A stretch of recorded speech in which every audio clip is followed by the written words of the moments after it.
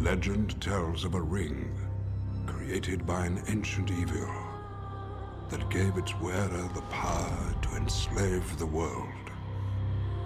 Believed lost for centuries, it has now been found. Is it secret? Is it safe? This is the One Ring, forged by the Dark Lord Sauron. Sauron needs only this ring to cover all the lands of a second darkness. He's seeking it. Seeking it all. His thought is bent on it.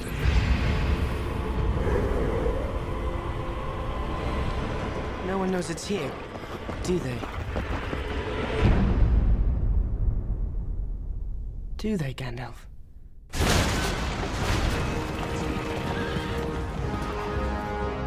The weapon of the enemy is a gift. Let us use it against him. You cannot wield it. None of us can. The ring must be destroyed. It was made in the fires of Mount Doom. Only there can it be unmade. I know what I must do, but I'm afraid to do it. One does not simply walk into Mordor. There is no other way.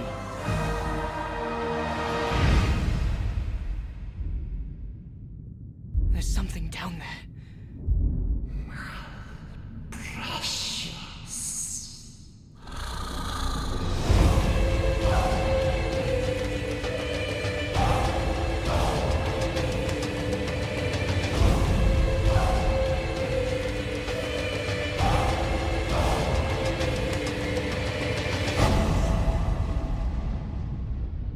Are you frightened? Yes.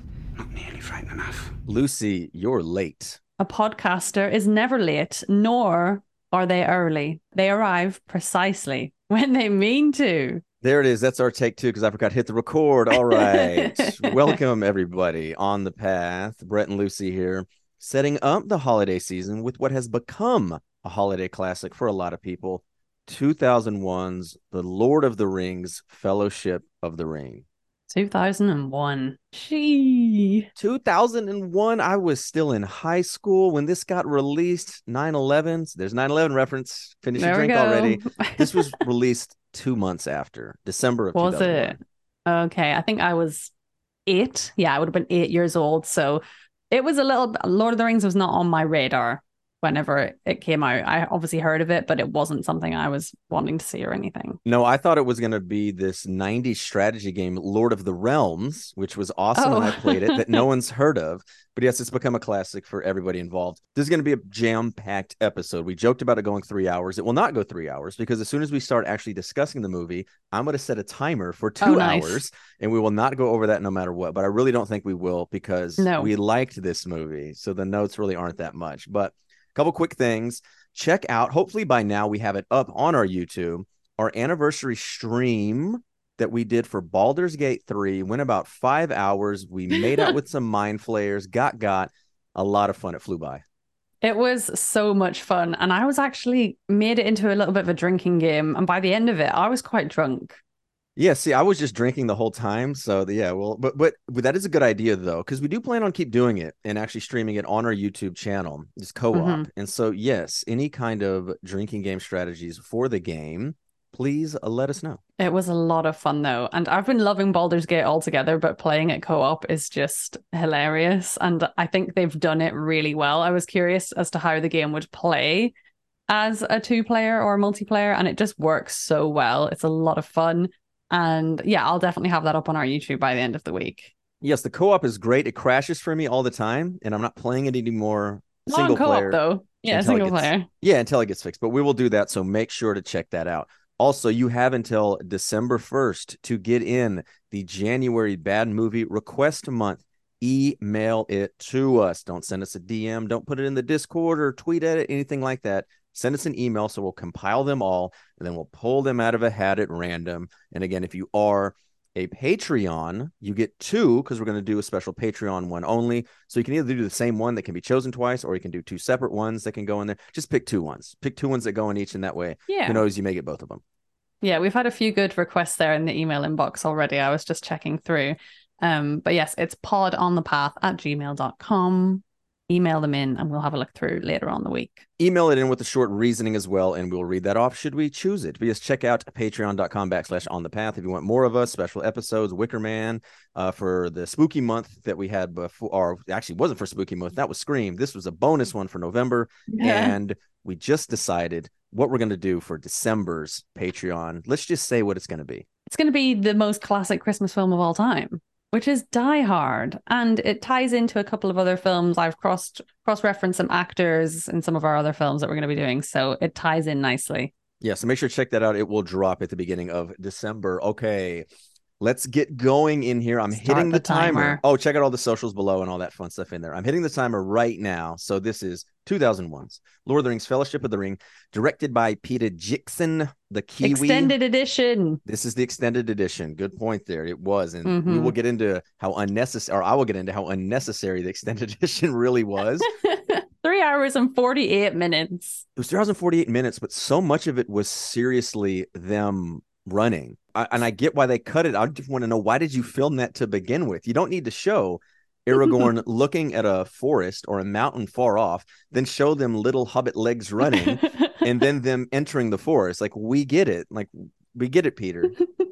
I have only seen, this is the second time I've watched Lord of the Rings. The first time I watched Lord of the Rings was 12 years ago, and it was also the extended edition. So I'm actually not sure what is extended content and what's not, but there were a few moments where I was like, this would probably be cut out. And it's like you say, it's the running and the wide shots. As much as I love them, you know, New Zealand is looking great. I'm not surprised they shot so much stuff up there. But yeah, there was some that was very obvious. Yeah, a lot of background story. So I did watch this a ton. I didn't watch it in theaters. I watched it about a year or so after, because I know this is what got me into Warcraft 3. Is all these elves, orcs, goblins, and humans. So I got super into Warcraft 3. Then eventually World of Warcraft. So I can still tell when I see a scene and I'm like, I don't really remember that. Yes. Then I know that it's from them. But most of it, honestly, is them just running. Boromir had several scenes that really enhanced his character that got cut out. Yeah, and I'm like, man, they did him sorry. They really did him dirty, Boromir. Yes, and oh crap! Oh yeah, stay tuned for the end. We will put all the main characters, the Fellowship, into the D&D classes, which I think is going to be a lot easier than normal. Well, yeah, kind of where it came from. Exactly, yeah. And having played Baldur's Gate 3 quite a lot recently, as I was watching this, I just thought, this is so cool. Like, this is so great. There's like all the different types of people, characters going on a little adventure together, and there's a troll, and now they have to go in the mines. I was like, oh, it's just like a big D&D campaign. It's brilliant. Yes, finish y'all's drinks anytime we say that, because I'm going to say it a decent amount in there. And also stay tuned to the very end. We'll talk about the movie that we're doing next week to start Christmas season. But as we do every week, we are leading off with the box office gross guess. So it's very... I shouldn't say universally known, because people aren't as big as nerds as me or us or anybody like that. But all these films were shot consecutively. They're shot back to back. And so I did not know that. Oh, you didn't? There you go. Perfect. No. Yeah, they were shot all at the same time over the course of like 18 months and 270 something actual days of filming. Wow. And so they were all, quote, like budgeted, I think, at like 100 million or something. So what had it on Wikipedia was this one was budgeted at $93 million. So what do you think this grossed? It's got to be huge, right? And 2001. 2001, people loved the movies. I'm guessing the books were already a massive, so it had that cult following already. Yeah. I mean, we all know, everybody knows this was a massive, massive success. But did movies make billions back then? Like, is it going to be like a billion? No. I mean, Titanic was, what, 1.7 or whatever that record was? Billion? Yeah. Oh, yeah. Titanic was over $1 billion. Okay. I don't think this is going to be $1 billion, though. Okay. I'm going to say, I think I'm going to be wrong. Ooh. I'm going to say 900 million. Oh, my God. If we were doing Price is Right rules, you would be incorrect. But that's the closest you've got. Price is Right rules, you can't go over. So it didn't gross 900 million. But it did gross 898.2 million. So we're going to count that as a ding, ding, ding. Good guess. Oh my God, I'm so chuffed right now. I usually do so bad at that. Yeah, and your reasoning was actually good because you're like $1 billion. I can't remember exactly, but I think Phantom Menace, which came out in 99, might have done $1 billion, just over or just under $1 billion. Yeah. And that was fucking Star Wars, the first Star Wars in like 16 years. Yeah, so that makes sense. Be so lucky to only get a Star. Okay. No, we'll do that. We'll get that later. Okay. So, and directed by Peter Jackson. We don't talk about it too much. Obviously, Weta Workshop, he kind of created and all that. It was co-written by him and 2 women, but, we don't need to know their names. I think one might have been his wife. So, it doesn't matter. It is his wife or his partner, Fran Walsh, and their friend, Philippa Boyens. Philippa Boyens, yeah. And she's some theater. I was about to be like some theater nerd. Some nerd theater, New Zealand and not New England theater person. And she has pretty much been involved. All 3 of them have been involved in all the Peter Jackson directed movies. The Lovely Bones. And the Hobbits, and the King Lovely Kong. Bones, Have you seen 2005's King Kong? I think I have. I made the mistake of going to see that at a midnight showing, and I got home at about 4 a.m. Oh, Jesus. I think me and my friend watched it when we were quite young. We would have been, 12 or something at this point. And her father put on a monkey head, like a part of a larger costume. Okay. And actually, King Kong wasn't a monkey. Oh, sorry. He was an ape. It was an ape, and he snuck around the outside of the house and knocked on the window and terrified us both. So that is like seared into my brain of her dad just absolutely crying, laughing at us, crying. That is an S-tier dad move. Yeah, it is. It's such a dad move. Pure dad move right there. I like that guy. I like him. All right, so here we go into that. We've talked about all we need to talk about. The intro to this movie, and I saw where the studio wanted it 2 minutes. And they submitted, and they submitted this. It's like 7.5 minutes or 8 minutes or something. It is perfection. Because usually when I see something setting up a movie, I'm like, oh God, you have to tell me all this stuff instead of like weaving it into the exposition and whatnot. This is so good. And I could watch this every day. I never skip it. And it's Cate Blanchett as Galadriel doing it. Yes, I thought so. Yeah. Yeah. And they also had it to where Frodo did it and Gandalf did it. But it didn't really work. And so they finally had her. And I'm like, that was the correct decision. Yeah, her voice is it's kind of haunting, but very soft. It's very fantastical. Like in fantasy, it's such a fantasy voice. Perfect, like high elf, ethereal. I mean, she's awesome. As like one of the like 2 women in this film. She's just perfect. Her and Liv Tyler. Yeah. God, yeah. And they're excellent. They're both great. Yeah. Oh, Liv Tyler. We'll get to her. Steve. Oh, I don't know. We'll see what I think about her delivery. You don't like Liv presence. Tyler? We'll get there. Okay. We'll get there. Whoa. It's in bold on my notes. So, God. So it sets up this whole big backstory. The ring, Sauron. Bilbo finds it. It is funny to me. And if it's a geologist, please let me know that this ring, and I know the ring wants to be found. Okay. So don't get those things started already. Just shove those emails up your ass. Okay. But it's just this ring goes into this like riverbed and like a stream. I'd say it's not a river. It's not like a little creek or anything. It's not like super fast flowing or anything. No. Like and in thousands of years, it's still on the surface. And it's like, I know how erosion works. And I know that if you drop something in a river, that thousands of years later, it's going to be, I don't know, hundreds of like a mile underneath it, or it's going to be washed down. But yes, I know it's trying to be found. It wants to be found. It's a fantastical ring. Yeah. But I kind of like the way throughout the film, because I like I said before, I've only watched this film once, and I sort of forgot that the ring was almost like not a living creature, but it's definitely got something about it in that it controls people. It can control itself, almost controls what's happening around it because it can almost move itself in some ways. And I kind of forgot that weird element about the ring, and it's kind of cool the way they did it. Yeah, it's Sauron, not ringified. Ringified. Like his soul is in it. Mm-hmm. Yeah, it's kind of Voldemort vibes, isn't it? All right, so we get to the story proper in the Shire. The Shire, and it's a wizard is never late. We said that, and I want to be a hobbit. I want to live in Hobbit's Inn in the Shire, where all they do is just eat, drink, smoke. They're probably banging all day because there's so many of them. Like, what a life. They just want a stress-free, No drama. They just love hanging out. They work hard through the day, though. It looks like they put in the graft through the day and then they just eat, drink, be merry, have guests, have parties. Like it's just super chill, super cool. I want to live in Hobbiton as well. Yeah, they're just growing their own crops there. I'm sure there's some kind of blacksmith. Again, very fantasy. Yes, we very think of. medieval fantasy vibes, isn't it? Gandalf arrives and comes on the scene, and Frodo goes to greet him. And this was a really cool thing about how they got the differences of the hobbits, and especially because Gandalf isn't supposed to be like a 6 foot tall Ian McKellen or whatever he is. I saw where Gandalf is supposed to be like 7 feet tall. Yeah, he's supposed to be big. Yeah, and the hobbits are like 3 to 4 feet.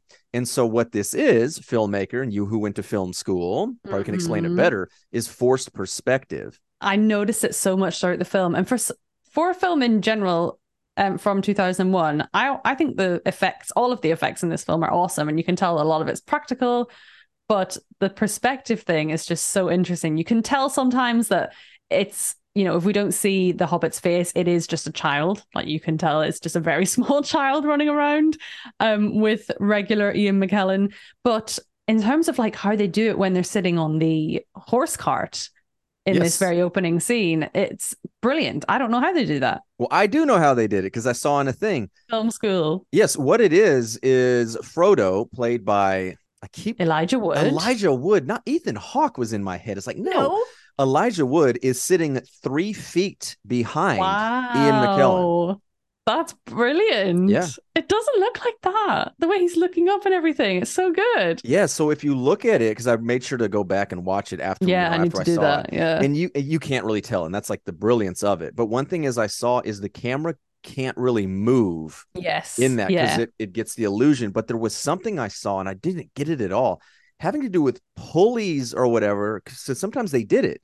And they did keep that forced perspective, something with like pulleys or levers. And I was like, okay, I don't understand that at all. It's so clever. This is like proper classic filmmaking, which we don't unfortunately get as much anymore because you get loads of Marvelized blue screen stuff, which is great, whatever. No, it's not. But there's nothing like this. There's nothing like this when it's just pure craftsmanship and how you do stuff like that. It's brilliant. Yeah, and there was sometime we will do The Hobbit, the first one, and I do know I never saw those. Yes, they're not the best. I do enjoy the first one though, I really do, because it's Martin Freeman as Bilbo, who is fucking perfect as him. Love him. Yeah, and I do remember when Ian McKellen was acting on that set that there was a lot more CGI, and when he was doing his lines with the dwarves and all that, there was nobody on the set, and he had like a little breakdown where he like started just yelling that he wasn't. Like, this isn't what he's to do. He's an actor and there's nobody on the fucking set. And so I guess you can put him down for never really doing a Marvel proper. I know he's in those X-Men movies, obviously, as Magneto. No. Yes. Yeah. Magneto. I was like, it's Patrick Stewart. There you go. Was Professor X. But yes, we said it before. They don't make them like they used to. Is something that people say, but they really don't. And like all of this stuff was practical. All the weapons, all the outfits, the orcs, the Uruk-hai and all that. But even the CGI, when we get to the cave troll, I'm looking at it and I'm like, yeah, that's obviously clearly CGI. Why? When this movie was, I guess it started in 99. I do remember watching a making of, and I think when they started it, all of the stuff to do, they didn't have yet. Like they weren't able to do it. I know with Andy Serkis and Gollum, they're like, yeah, we have to create it to do. Yes. So this stuff, even if it's the year 2000, when they start doing this post effects and all that, why does this cave troll in the year 2000 interacting and throwing Sean Bean across this room, why does it look better than so much shit today? I think a lot of people have gotten lazy now, and I'm not like gonna bag on Marvel because I haven't watched any of their films. Please, I haven't watched any of them, but I see they pump out films so fast, and some of them look really shitty, and I think they just have everything at their disposal now, and they can do it really cheap. Maybe it's the mix of it that makes it look so much better back then. Yeah. I think it's like the mix of practical, and it's the same with like the old Star Wars films. All the practical stuff looks so much better than when they discover this cheap new CGI, like is it Phantom Menace or no, that's why. No, that I was literally, my head was thinking that's why I like the Phantom Menace better, because there's so much sets that they're on. Yes. By the time is it the next one? It's Attack of the Clones and then Revenge of the Sith, where it just becomes this modern, like you said, blue screen. into where Yeah. you're not really interacting with anything other than people. It is sad. I would feel so sad if I saw Ian McKellen having that little breakdown, because to be the same character but in such a different world would be so sad, especially going from like New Zealand where they are just in the thick of it and everybody's in their costumes. They're all acting together to go to from that to a blue screen, probably like in London, outside the outskirts of London somewhere. Yeah, that's probably where How it depressing. was. Although there was a lot filmed, I remember. We'll do The Hobbit in time. This is already going to be Okay. long enough. We don't need to, I don't need to include The Hobbit, but yes. All right, then keep your secrets. And so there are so many memes also, There including is in the ultimate the Boromir ultimate meme. Yeah. ultimate meme that is still around. But the all right, then keep your secrets is a funny one that still comes up. And so this whole big setup here, and again, a lot of this was in the extended because it's just setting up the world and setting up this party. Ian Yeah. Holm playing Bilbo. He's just so grandfatherly. He's so warm.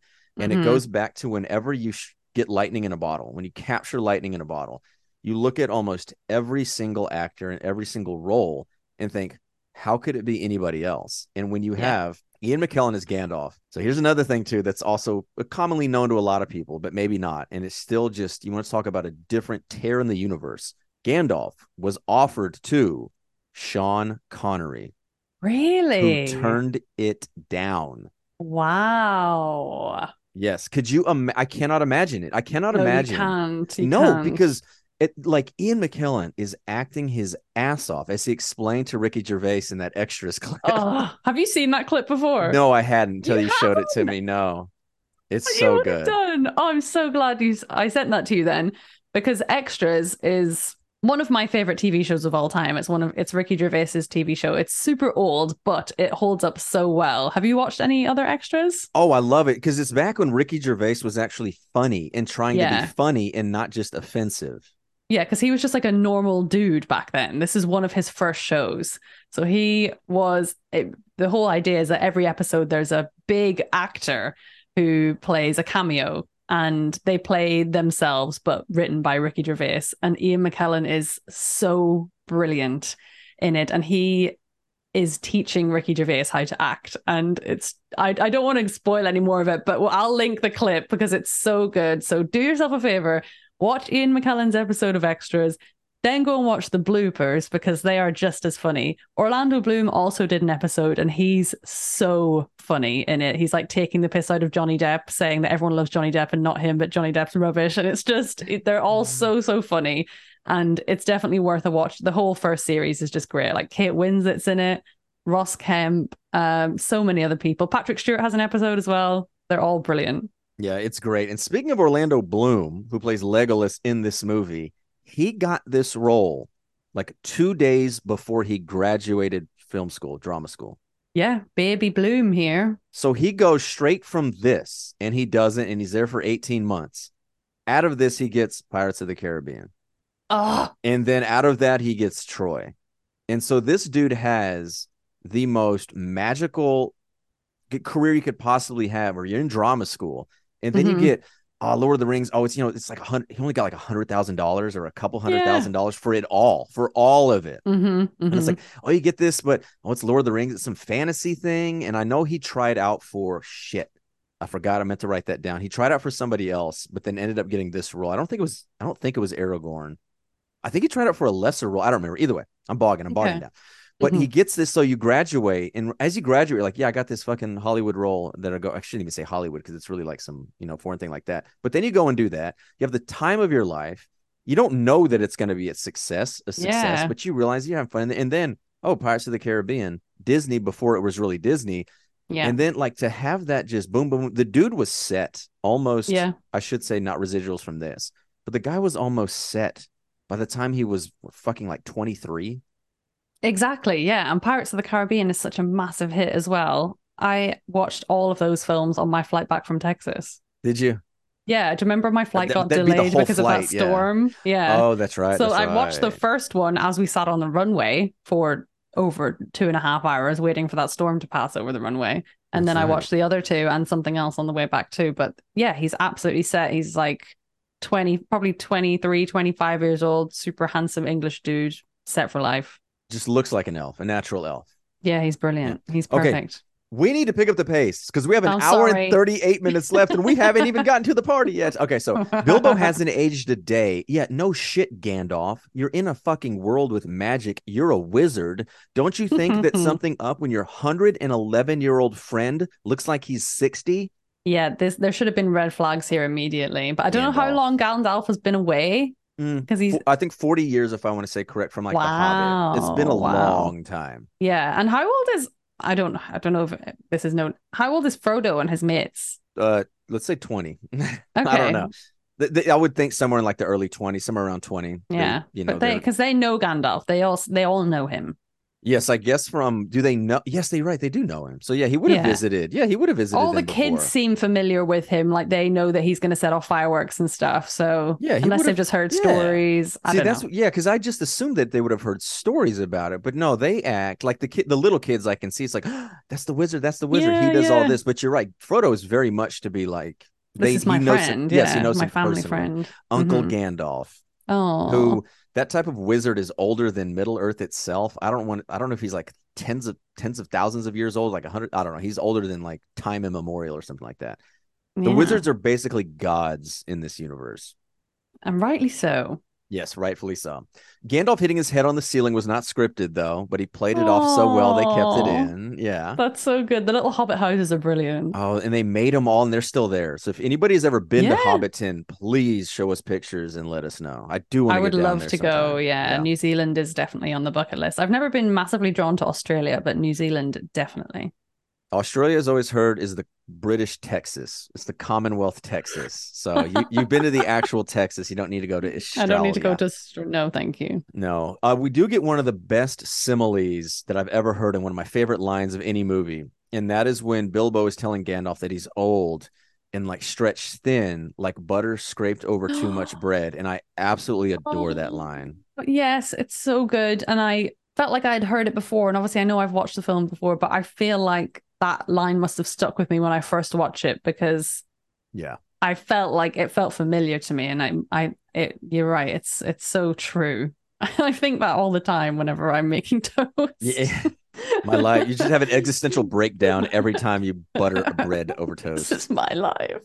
Yes. All right. So we get to the 111th birthday party and Bilbo is just fucking roasting these fellow hobbits. I like less than half of you half as well as you deserve. And that confused hobbit is me. Looks and just like, was that an insult or is that a burn or did you get burned? The party looks awesome though. The party's awesome. They got the dragon, the fireworks, and then Pirapin, Took, Pippin, and then Merry are here. We get to them, little mischievous hobbits here. They're so funny and they're so cute. One of them's from Scotland. He's from the actor is from Billy Glasgow. Boyd. Yeah, and the other guy's from Germany, I think. And I love them. Yeah, very mischievous, very fun. They seem like teenagers in this. Yeah, it's mischievous, not mischievous. Oh, I think you can say it either way. Yeah, but I think I've always said mischievous. I think it's mischievous. Or mischievous. I think that's what it is. I think it's always just maybe it's one of those American English things. It could be, but mischievous sounds better. It's a little more like you're going over rapids. I think we say mischievous. Okay, then I'm definitely saying mischievous because y'all mispronounce a lot of words, even though y'all invented the fucking language. Well, you just take loads of letters out of shit for no reason. Y'all just add it for no reason. Okay. No, you just said we wrote it, so you've removed them. Yeah, but as Uncle Abby's, hey. Yeah, Quickly. you stumbled over your words. You got it. No, as Uncle Abby said in Snatch, he said something along the lines of, "You invented the fucking language. Why can't you speak it?" Oh my God, great movie. Need to do it. All right, so Bilbo leaves the ring behind. He kind of bolts from this and kind of scares a bunch of people. He disappears. He leaves this ring behind. He's gonna go live with the elves. Frodo easily picks it up. No worries there. And Gandalf bounces, needing to answer some questions and kind of worrying Frodo. Yeah, he looks terrified in this moment, which I think would really scare the hobbits because they've obviously been super excited to see Gandalf. They really look up to him. They think he's this all-powerful wizard, which he is.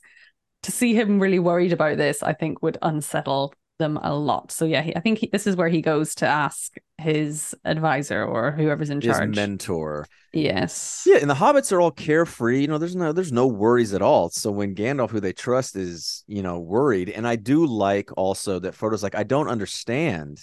And Gandalf stops and is like, I don't either. Like, I don't want to worry you, but Yeah, this is weird. Yeah, Yeah. this is bad, but he tells him keep it safe, keep it close, and he'll repeat that coming by. Mhm. And he says to meet back up at the end of the Prancing Pony while he goes off to meet his mentor and a powerful wizard played by Christopher Lee, who's so powerful. He was the only person to actually meet J.R.R. Tolkien in real life. Really? Yeah, he read it every year, I think up until he died. He really, really, really wanted Gandalf. But Peter Jackson was like, no, you are evil, Christopher Lee. You always play the bad guy. You're going to play the bad guy. Yeah, I mean, Peter Jackson's right. He's perfect for Saruman. They both are. And another legendary story, Peter Jackson describing somebody getting stabbed and like the sound of it. And Christopher Lee was like, yeah, that's not what it sounds like or what it looks like when someone gets stabbed like that. And the reason that stands out is Christopher Lee was like SAS or British Special Forces in World War II.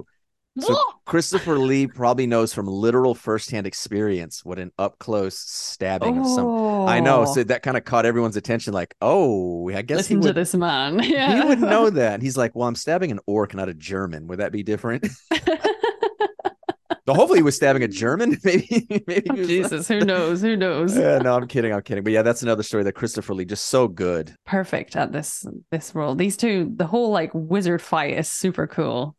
Yes. So we can get in that when they meet up. We can come back to it. But yeah, so that wizard fight is Saruman is here. That's the powerful wizard. He's going to not Sauron. Not Sauron. Sauron. Yeah, you think he's fucking evil? His name is Saruman. His name is one syllable away from the most evil guy, and he's played by Christopher Lee. Yeah, and he knows so much about Sauron as well. I was watching this scene, I was like, I don't remember when he reveals himself. It was quick. It's so fast, and he starts being like, well, Sauron this, Sauron that, starts revealing all these details, and I was like, that is pretty weird that he knows so much about Sauron, and then he just reveals it instantly. And I have a note here which refers back to a film that we covered a few weeks ago. Saruman is what Patrick Dempsey is in Transformers Dark Side of the Moon. He's like a double agent. Yeah, he's working for the bad guy. We have to join them. That's true. Yeah, and he'll be like the right-hand man to survive. Yeah. Yeah.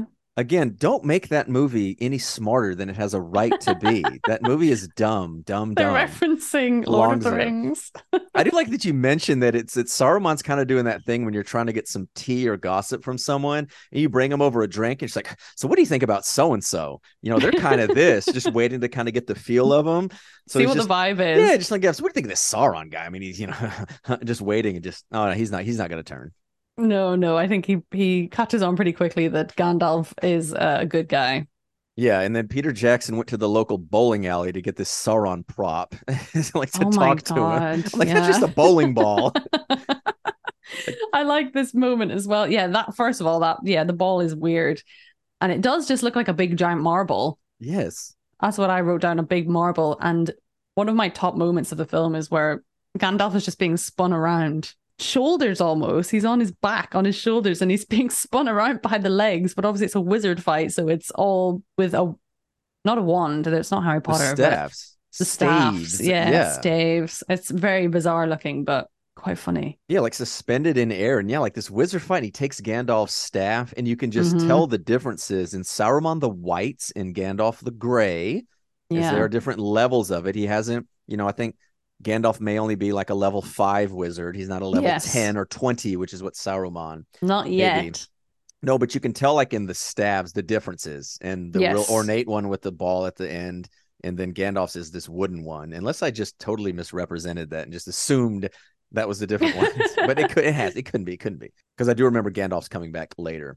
But before we got there, we had fucking apologies. Peeping Tom Sam played by Sean Astin. Yeah. Rudy, the movie Rudy, that piece of shit Notre Dame propaganda movie. He's dropping Eves, Peeping Tom in there, and now he's roped into it. He is, yes. Bless Samwise Gamgee. He's just one of the most wholesome characters in the whole thing, apart from the peeping.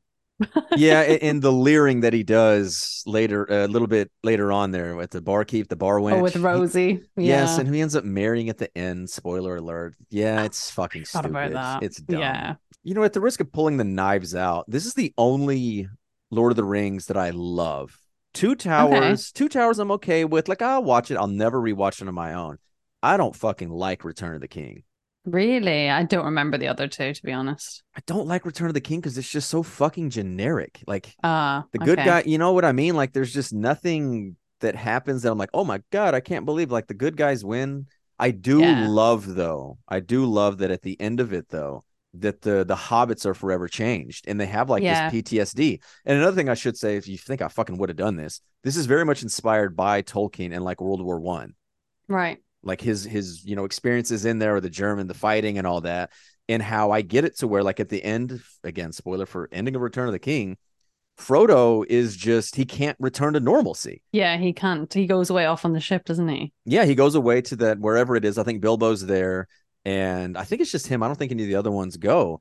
And I can imagine, and I can imagine that being like an experience of someone in war, especially something like World War I in the trenches every day, going through that horror. Is that if you survive the 2, 3, 4 years of it, you can't just go back to your life. Like you went through something that's going to forever change you, and you can't pretend or put away that it didn't happen. It's so strange as well, because when you're going through the thick of it, you probably at times are sat there thinking there's nothing I want more than just to be at home and have a normal life. And then Frodo when you says get there, that. Yeah. And then when you get that, it's like, how do you just be normal? And then again, I'm sure there's a fair amount of people, hopefully not, but I know that was a huge thing from the mid 2000s in Iraq war in Afghanistan was them coming back home and it being okay now to say you have PTSD, that fireworks, that's the thing that goes on now. When you see, it used to always be fireworks, 4th of July, New Year's Day, people would be like, don't do them because of dogs. And now a thing is don't do them because of dogs and like PTSD soldiers. Yeah. That was a big thing in Northern Ireland as well. I remember a lot of my teachers when I went to school had a big fear of like balloons bursting, like explosions. Like we couldn't have balloons in class because if they popped, it would like give one of our teachers PTSD. Dude, like that happened. It's a real thing. Yeah. Yes, in psychology class, we do these things where we blow up a balloon and they draw the brain, like the lobes of the brain and the parts of the brain. And I didn't realize our walls are this thin, but I was kind of pulling my hands over it, making a noise. I hate that noise. And then some people like accidentally pop some, and then a teacher came over like next to me and just was like, I was like, oh, I'm sorry, they kind of loud. And the guy told me later, he was like, yeah, they popped and fucking kids thought maybe guns. I'm like, God damn. Like, that's horrible, isn't it? America, like the American schools is the thing where it's like balloons start popping. And I told kids, I'm like, if you want to keep your balloon, like fine, if you want to keep the drawing and all that, I go, but please do not pop these. Because as soon as they get out, a bunch of people start boom, boom, boom, boom. Jokes about it. You just don't do that stuff now, which is just a new world thing or a modern day thing. Yeah. It's these sort of things you have to worry about. And people can, be triggered so easily by stuff like that, I think. Because rightly so. Like, it's right to be worried about things. Yeah. And I will not make a joke at the expense of that I will try. Afterwards. So we get Sam and Frodo take off, and they're going to end up going to Bree and meet Gandalf at the Prancing Pony. They have to get out of Hobbiton, out of the Shire. And there's a deleted scene here of the Wood Elves leaving. Yes. And they show it, and they kind of give this weird backstory. I'm like, damn, they know a lot about these Wood Elves, and they're leaving to go somewhere. I can't pronounce it or remember it. Never to return. Yeah. They know the way that's going. They know. So is that sort of what the elves do at the very end of the series as well? Is that they're all going on that boat to go somewhere never to return? Yeah, it's like Valinor, and I think Aragorn brings it up with Arwen, like saying that he wants her to go to Valinor. And I think the Valinor is this land of, because elves are immortal in this. Yes. They can like only die in battle or combat. And so I think that's what it is. You take this ship to Valinor, and it's like their heaven, their version of heaven or something. That's where they just go and live forever. And Arwen says she's going to give that up because she wants to be with Aragorn, which understandable. It is? Okay. Oh, yeah. Do you know what I heard? This might be a lie. Okay. I heard that there was another man offered the role of Aragorn. Not only was there another man offered the role, another man was cast and started filming. And after, I think it was 4 days, Peter Jackson realized he needed somebody older, and they fired his ass. And that would be super forgettable actor Stuart Townsend. The guy I read about is not Stuart Townsend. Who? What'd you read? It was Nicolas Cage. Okay, there's no, I won't believe it. It's fun to like joke about. I'm sure this is one of those things where it probably went to a lot of people who turned it down, and then it's going to be linked. But that could be the case. But I do know that for certain that Sean Connery did turn it down, and it's a big reason why he took League of Extraordinary Gentlemen 2 years later. Was he didn't want to miss out on another big franchise, and that movie was so bad it ended his career. And if nobody requests that, we will do that movie, because that movie is fucking terrible, but an awesomely terrible bad movie. That's actually crazy, though, that Aragorn was cast 4 days or fired for 4 days after. Is it that was right? something like 4 days of filming, and so Viggo Morgenstein was hired. Is that how you pronounce his name? That's how you pronounce it on an episode of Always Sunny in Philadelphia. Oh, I see. Okay. Which I might put in again. No, Viggo. Now I don't even have Viggo Mortensen. See, I can't even remember it now. I've mispronounced it sometimes. Viggo's right. He was cast in the middle of filming, and apparently it was his kid. His kid loved the books and told him, like, you have to take this role, and saying, like, I'll never forgive if you don't. And so he was jetted. It was something like he was out hunting or doing something outdoors. So he flies over. And so he goes right in the middle of it and was learning everything on the fly. And his first scene was with the Nazgul up on that watchtower coming up. Oh, shit. Yeah. And I think that's why that he wasn't full on sword fighting, is because it was, he learned it. He had to do it. Because I thought that was really weird that he's fighting with a torch in one hand and with a sword in the other. I love him so much. And he's one of those actors I haven't really seen in anything else, to be honest. But he's just so good as Aragorn.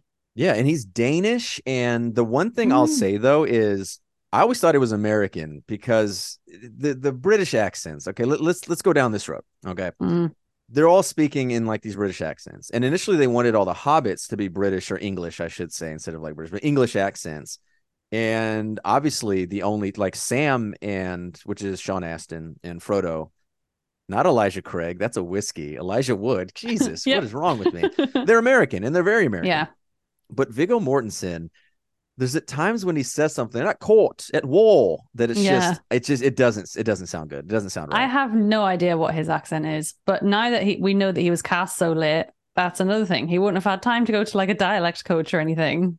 Yeah, maybe it does get better as it goes on. Maybe by Return of the King, it's like that's why I thought he was. I thought he was American, because it's just anybody who can't really pull off a convincing like British accent like that, I would think they're probably just American. Yeah. So we get to Bree, and I know we're skipping a lot of things in there. I know the first day of overall filming was when the hobbits were hiding under that tree stump, and the Witch King put its hand. That was the very first thing they filmed. Like, I remember that from the making of.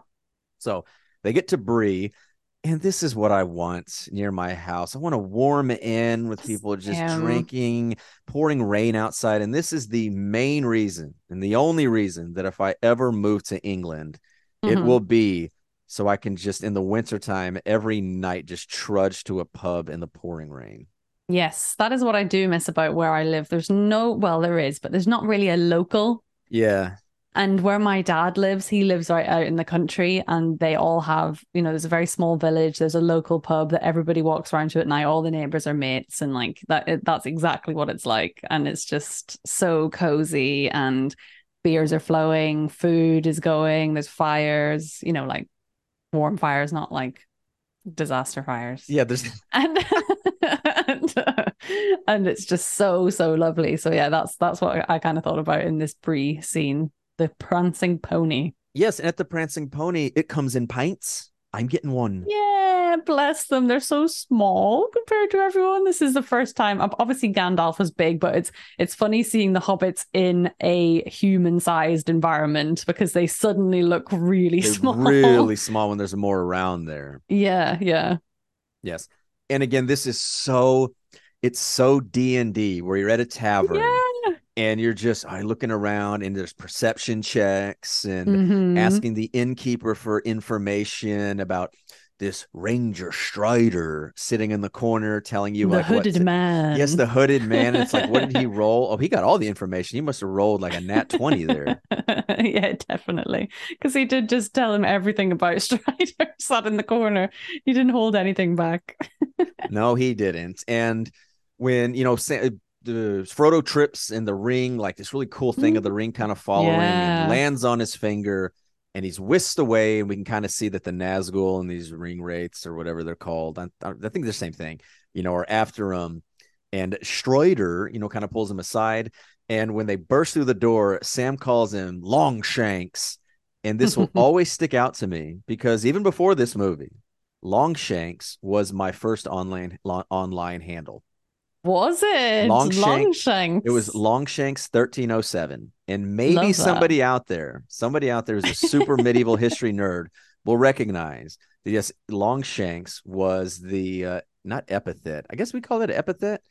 But that's what the Magnificent, the Great, or something like that. Or what you call somebody of English King Edward I, and who died in 1307. This is the guy who, the Hammer of the Scots, they called him. William Wallace took them down. A real bad dude. He was a really bad guy. Like, not only did he kick all the Jews out of England to take their money, he fucking destroyed the Welsh. Like, was really bad to the Welsh. Like, pacified them like crazy. Then obviously went up and fought the Scots. So yeah, at the time I was like, hey, Longshanks, long legs. I have long legs. He was also supposed to be like 6'2". I'm like, hey, I'm like 6 foot. So everything was there. And then the more I read about it, the more I learned it later on, I was like, oh, that's really bad to have that name. That's not a good one. That's so good. I think my first ever online username was something about Lara Croft, Tomb Raider. Okay. Yeah, I think it was like Lucy Croft or something like that. Oh, there you go. Lucy Croft, you're the long lost daughter. Yes, that's it. You don't ever really hear about long lost daughters, really. It's always like long lost sons. Yeah, daughters mustn't get lost. All right, so they fool these dipshit witch kings who break into this room and start stabbing these feathers and not flesh. Have these morons ever killed anybody before? Because I've never stabbed a person, and I've never really stabbed anything, I guess you can say, with a sword. But I think I know that if I'm stabbing into feathers in a bed, I don't have to pull the covers off to know there's not a fucking hobbit underneath. They really should have had Christopher Lee on set to tell them. You're right. They should have had like Saruman's over there like channeling them, being like, these fucking idiots. They don't know what it's like. This is how you do it. But now I know. I did love how they pulled the covers off. What? They shriek like, what? I'm like, you morons.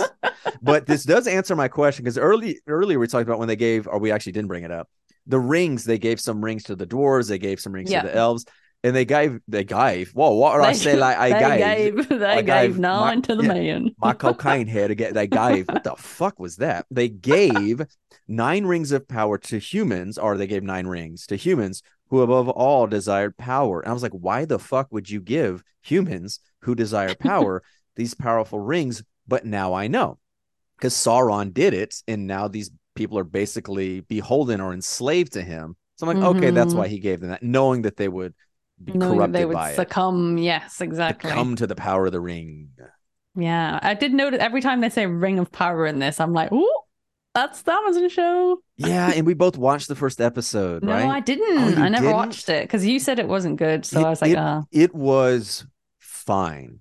It was okay. I watched it on the plane. I think I watched it on the plane to Amsterdam. I think it was back then in the summer. You did. Yeah. And it just didn't grab me at all. And there was a big cliffhanger at the end of this weird body that landed. And I think it's so funny because I remember us debating, like, do we want to do Rings of Power or do we want to do House of the Dragon? And I was like, oh, and I think we did House of the Dragon because it came out first. Maybe, yeah. Or we had both started watching it.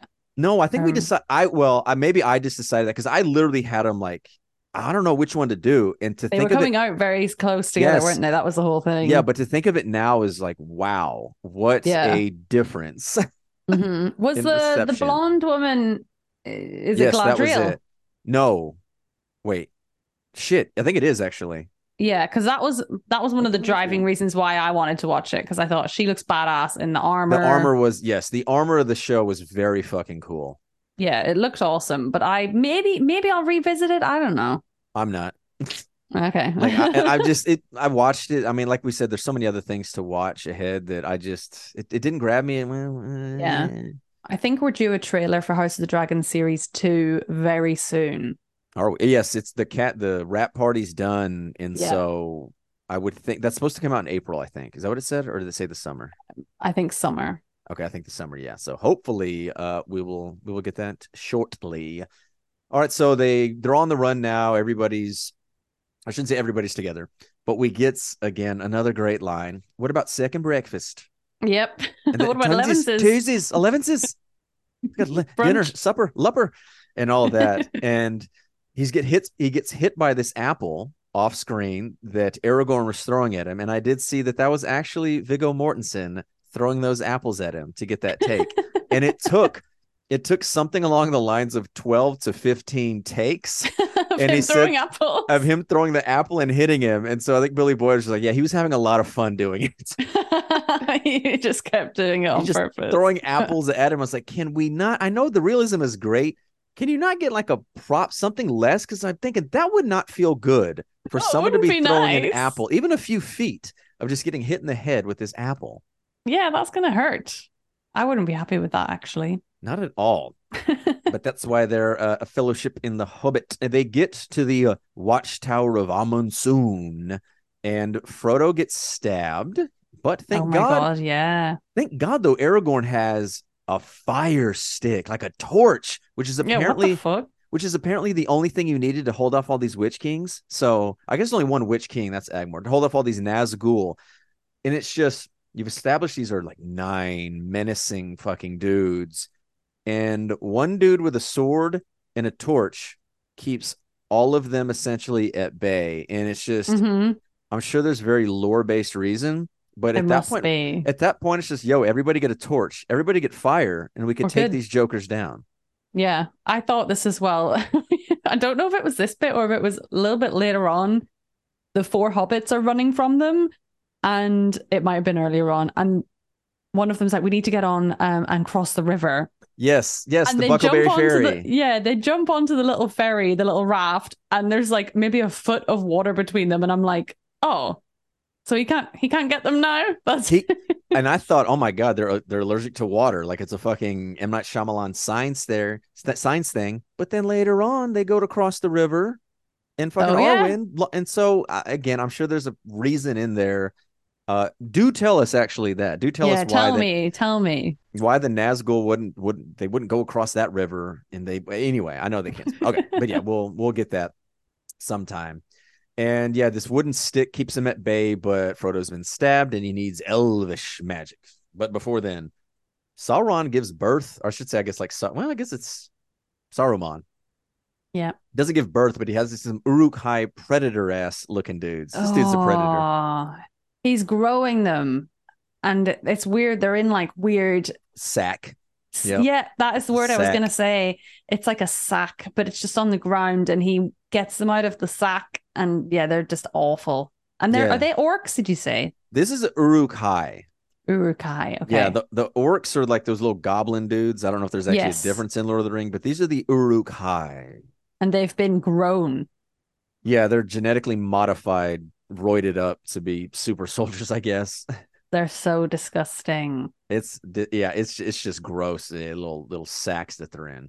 But a little bit on the road, we get a nice little Hobbit call out that when I first saw this, I had no fucking idea. But after watching The Hobbit, Mr. Bilbo's trolls, these trolls that were turned to stone. Oh, I didn't know. Yeah, Bilbo and Gandalf was actually there too, where they trick these trolls and they get turned to stone. And they look, I don't know if this was digitally redone to put in like what we saw, or if they just did it. Probably, I'm sure they just did it for The Hobbit. They look exactly the same as the ones from The Hobbit. Really? I need to go back and watch that bit. I'm not sure which bit you mean, but that's pretty cool if it looks exactly like it, however many years later. Yeah, little hobbits in there. Hello, yeah. Liv Tyler. Liv Tyler's here. Arwen the elf. This is Steven Tyler's daughter. It is. Remember I talked about earlier about her delivery, okay? About like her acting, all that. Her line that if you want him, come and claim him, like chills. Like even Thank God. I thought you were about to say something bad there. I was ready to hang up. I know. I was subverting those expectations because like no joke, even saying that in my head, I'm getting like choked up in that sense, and her just pulling the sword. Oh my God. Yeah. Like now I'm getting like chills just thinking about it. It's insane. The whole horse chase between Arwen and the What do you call them? Nazgul. Nazgul. Nazgul. That is so badass. The way the horse chase goes down, first of all, through the woods, they're like winding. It's absolutely epic. And then, yeah, when she takes him through the river and she says something like the powers of, they'll protect her, whatever. When she just turns around, they're all lining up ready to come and get her. And she pulls out the sword. If you want him, come and claim him. Yeah.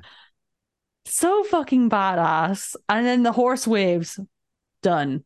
Yep. And she's then so cool. Baddest bitch. I mean, it's not hard to be the baddest bitch in this film because there's only 2 bad bitches, but no, but it's like a taunt. Like you taunt them, they come over and claim him. Got him. Yeah.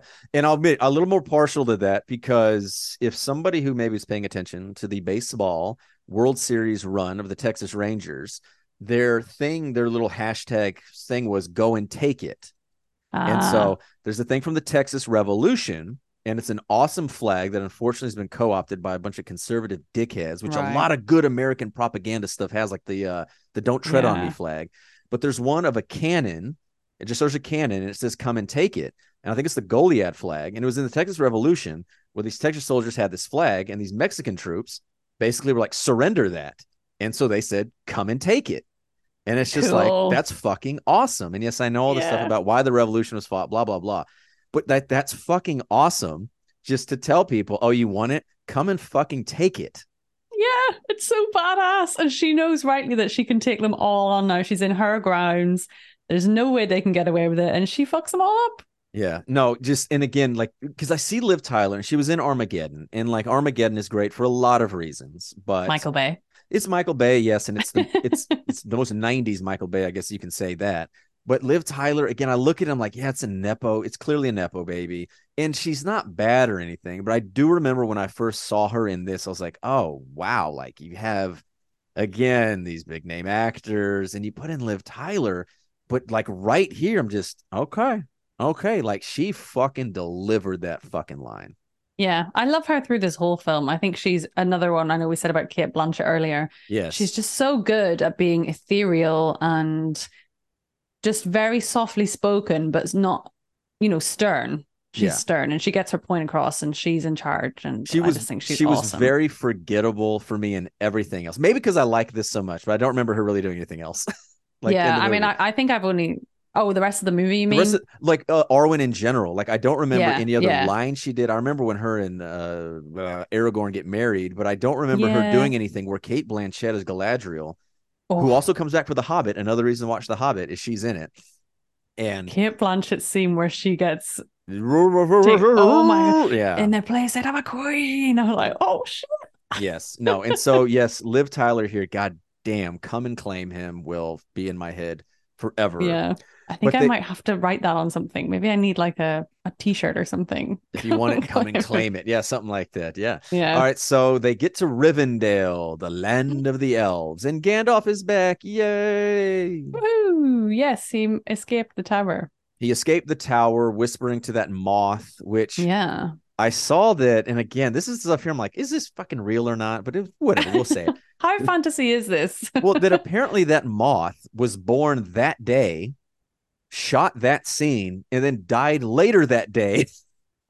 So that moth who lived one whole day is now immortalized in one of the greatest fucking movies ever. What the hell? This is the thing. This is my brain is just like, oh, it mustn't be real. It must be CGI.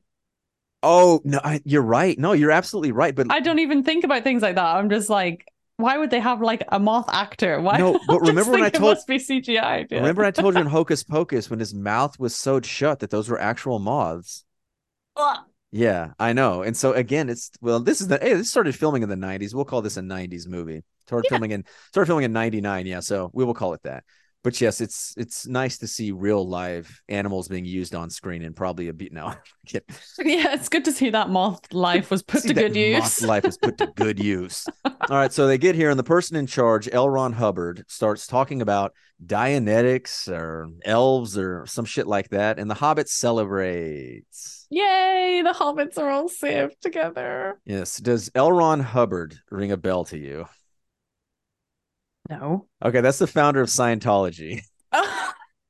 So that's Dianetics and all that right there. I was just I'm wanted to sorry, it went over my I know, but I head. just wanted to see. Some people are just like, is he going to explain that? Yeah. So the elf's name is Elrond, but as soon as Yes, it is. I Yeah. hear that, I'm like, no, L. Ron Hubbard. That's Dianetics is all this stuff for Scientology. Yeah, fuck Scientology and all that shit. But I just can't help but think of L. Ron Hubbard like running this shit, being like this elven cult leader, because he's old as shit too. But this is the great, amazing, and his name just slips my mind. Give me 1 second. God damn it. He's Transformers. He's fucking He's Transformers? He's called yes. Hugo Weaving. Is that why I recognize his yes, name? Hugo Weaving. He was one of the voices. Was he Megatron? I think he was Megatron.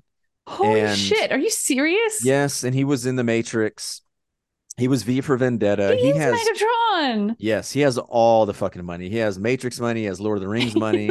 All the money. Yeah, he's got Transformers money. And so Good for you, Hugo. He's great. He has a very elvish look. Huntington Whiteley called him a bitch. Why? Oh, okay. The character did. Okay, I thought you meant she did. I was like, oh, she seems so nice, and so does he. I'm sorry. Yes, okay, yes, that is him. That is Hugo Weaving. And That's so funny. Yeah, so I was gonna say, so Elrond is like 3,000 years old. These elves are all thousands of years old. Gandalf can be fucking tens of thousands, whatever it is. And it's the thing I always talk about with The Witcher is like, how does this work? And we can only have the human concept of time, where we know over the years our minds deteriorate. And they not only deteriorate, but we just think differently. We're different people based on experiences and seeing younger people. And as we become the older generation, I just think, how does that work? Like, their minds would not be the same. Is he the same at 3,000 years old as he is at 1,000 years old? And I know, like, what's the ratio kind of in comparison to a human lifespan? Yes, like we have, again, 18 years, if you will, of a teenager. And then of that, do they have 200 years of a teenage mind? And I'm thinking of like The Sims, where you have a toddler, a child, a teenager, an adult, and it's like, oh, that's it. This might be seven in game days, or this is like, it's like leveling up. Days. Yes, So it's like, what is the equivalent of that for one of these Lord of the Ring elves? Yes, like I don't know. I'm just fascinated by that. And I've always said that, again, that's what I want to see explored in The Witcher, is the fact that you see all these people you interact with. And elves are different because you interact with people that are the same as you, as opposed to a Witcher who can live to be theoretically 400 years, 500 years, then interacting with someone like Jaskier. As it goes on, which goddamn, I hope. I saw that Sapkowski said that it'll come out in his new book will come out in Poland next year, and then shouldn't say the Western, I guess, but other countries other than that in 2025. That's the kind of shit I hope he does. Like, let's see 70-year-old Jaskier and however old Geralt, 150-year-old Geralt, whatever the hell it is, however old he's supposed to be. Let's see that. And it's just like, let's deal with Geralt seeing his boy Jaskier fucking die. Grow old and then move on. Like, I want to get sad, goddammit.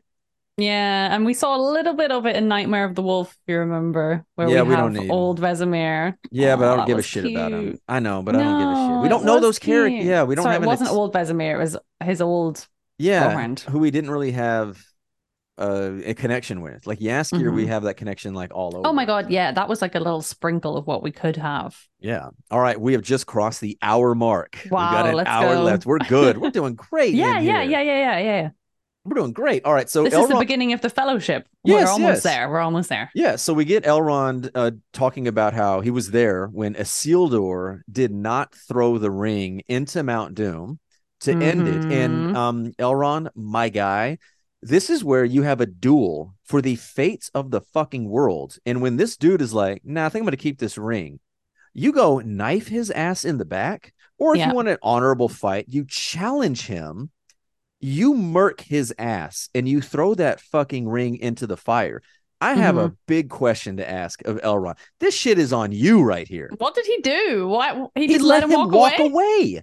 No, sir. Literally, Isildur, cast it into the fire. It's like, bro, cut his fucking head off and throw it into the fire yourself. Cut his hand off if he's got the ring on his hand, just like he did with Sauron. No half measures. You gotta kill him. And shit. No, you gotta. Oh, you're right there. I guess just go like cut his hamstring, and like disable him right there, and then throw it in there, and then heal him back using elven magic. Yes, but the greater good is done. Yes, Elrond, you goddamn moron. Yeah. Okay, so we have, for some reason, see, this is where my notes skip a lot because I'm actually just watching the goddamn movie. I Yeah. don't have any notes over the Fellowship here, but yes, Okay. this is where we get everybody. We have Legolas played by Orlando Bloom, and a fun thing about this is he says a total of 5 words to Frodo in the entire trilogy. And you have my bow. That is That's it? He never speaks to Frodo ever again. Whoa. I know. This is Not wild. even in the extended editions? Never. And so there's a thing, if you look it up on YouTube also, is Legolas speaking to Frodo is like the entirety of the thing. And it starts, it's like, and you have my bow, and then it cuts the credits and just That's like so good. if the trilogy was only that. That's so weird. Yeah. Especially, I would have thought maybe in the extended edition it would have some little scenes of them No, all but together or again, whatever. But if you remember, again, I know you said you don't remember like the rest of them in there, they're never really together. Like once they splinter at the end of this movie, yeah. at the end of this movie, they don't really splinter up, and then they're always all back together at the end when they're wrapping things up. And there's And no it's- individual moments. Yeah. He's like, oh shit, that's Frodo. That's why we did all this. Oh, Yeah, man? remember that dude? Yeah. Sup, dog? Yeah. And there's also Here's my bow. and my bow. You still have my bow. And there's John Rhys Davies, notable racist John Rhys Davies. Notable. Oh, God. He does not like the Muslim or the Middle Easterner. Wow. He does not Who like is this guy? This Which Gimli. one is this? John Rhys Davies is Gimli. Oh, really? Yeah. Okay, I see. Yeah, and he's Sala from the Indiana Jones movies. Right. And so, yeah. Also, and so if you're just like, well, he could be blah, blah, blah. John Rhys Davies was the only one of the 9 Fellowship actors to not go get a tattoo that they all got to commemorate it. He sent his stunt double. What a cunt. Oh, my God. I know. What a douchebag. He doesn't want the tattoo?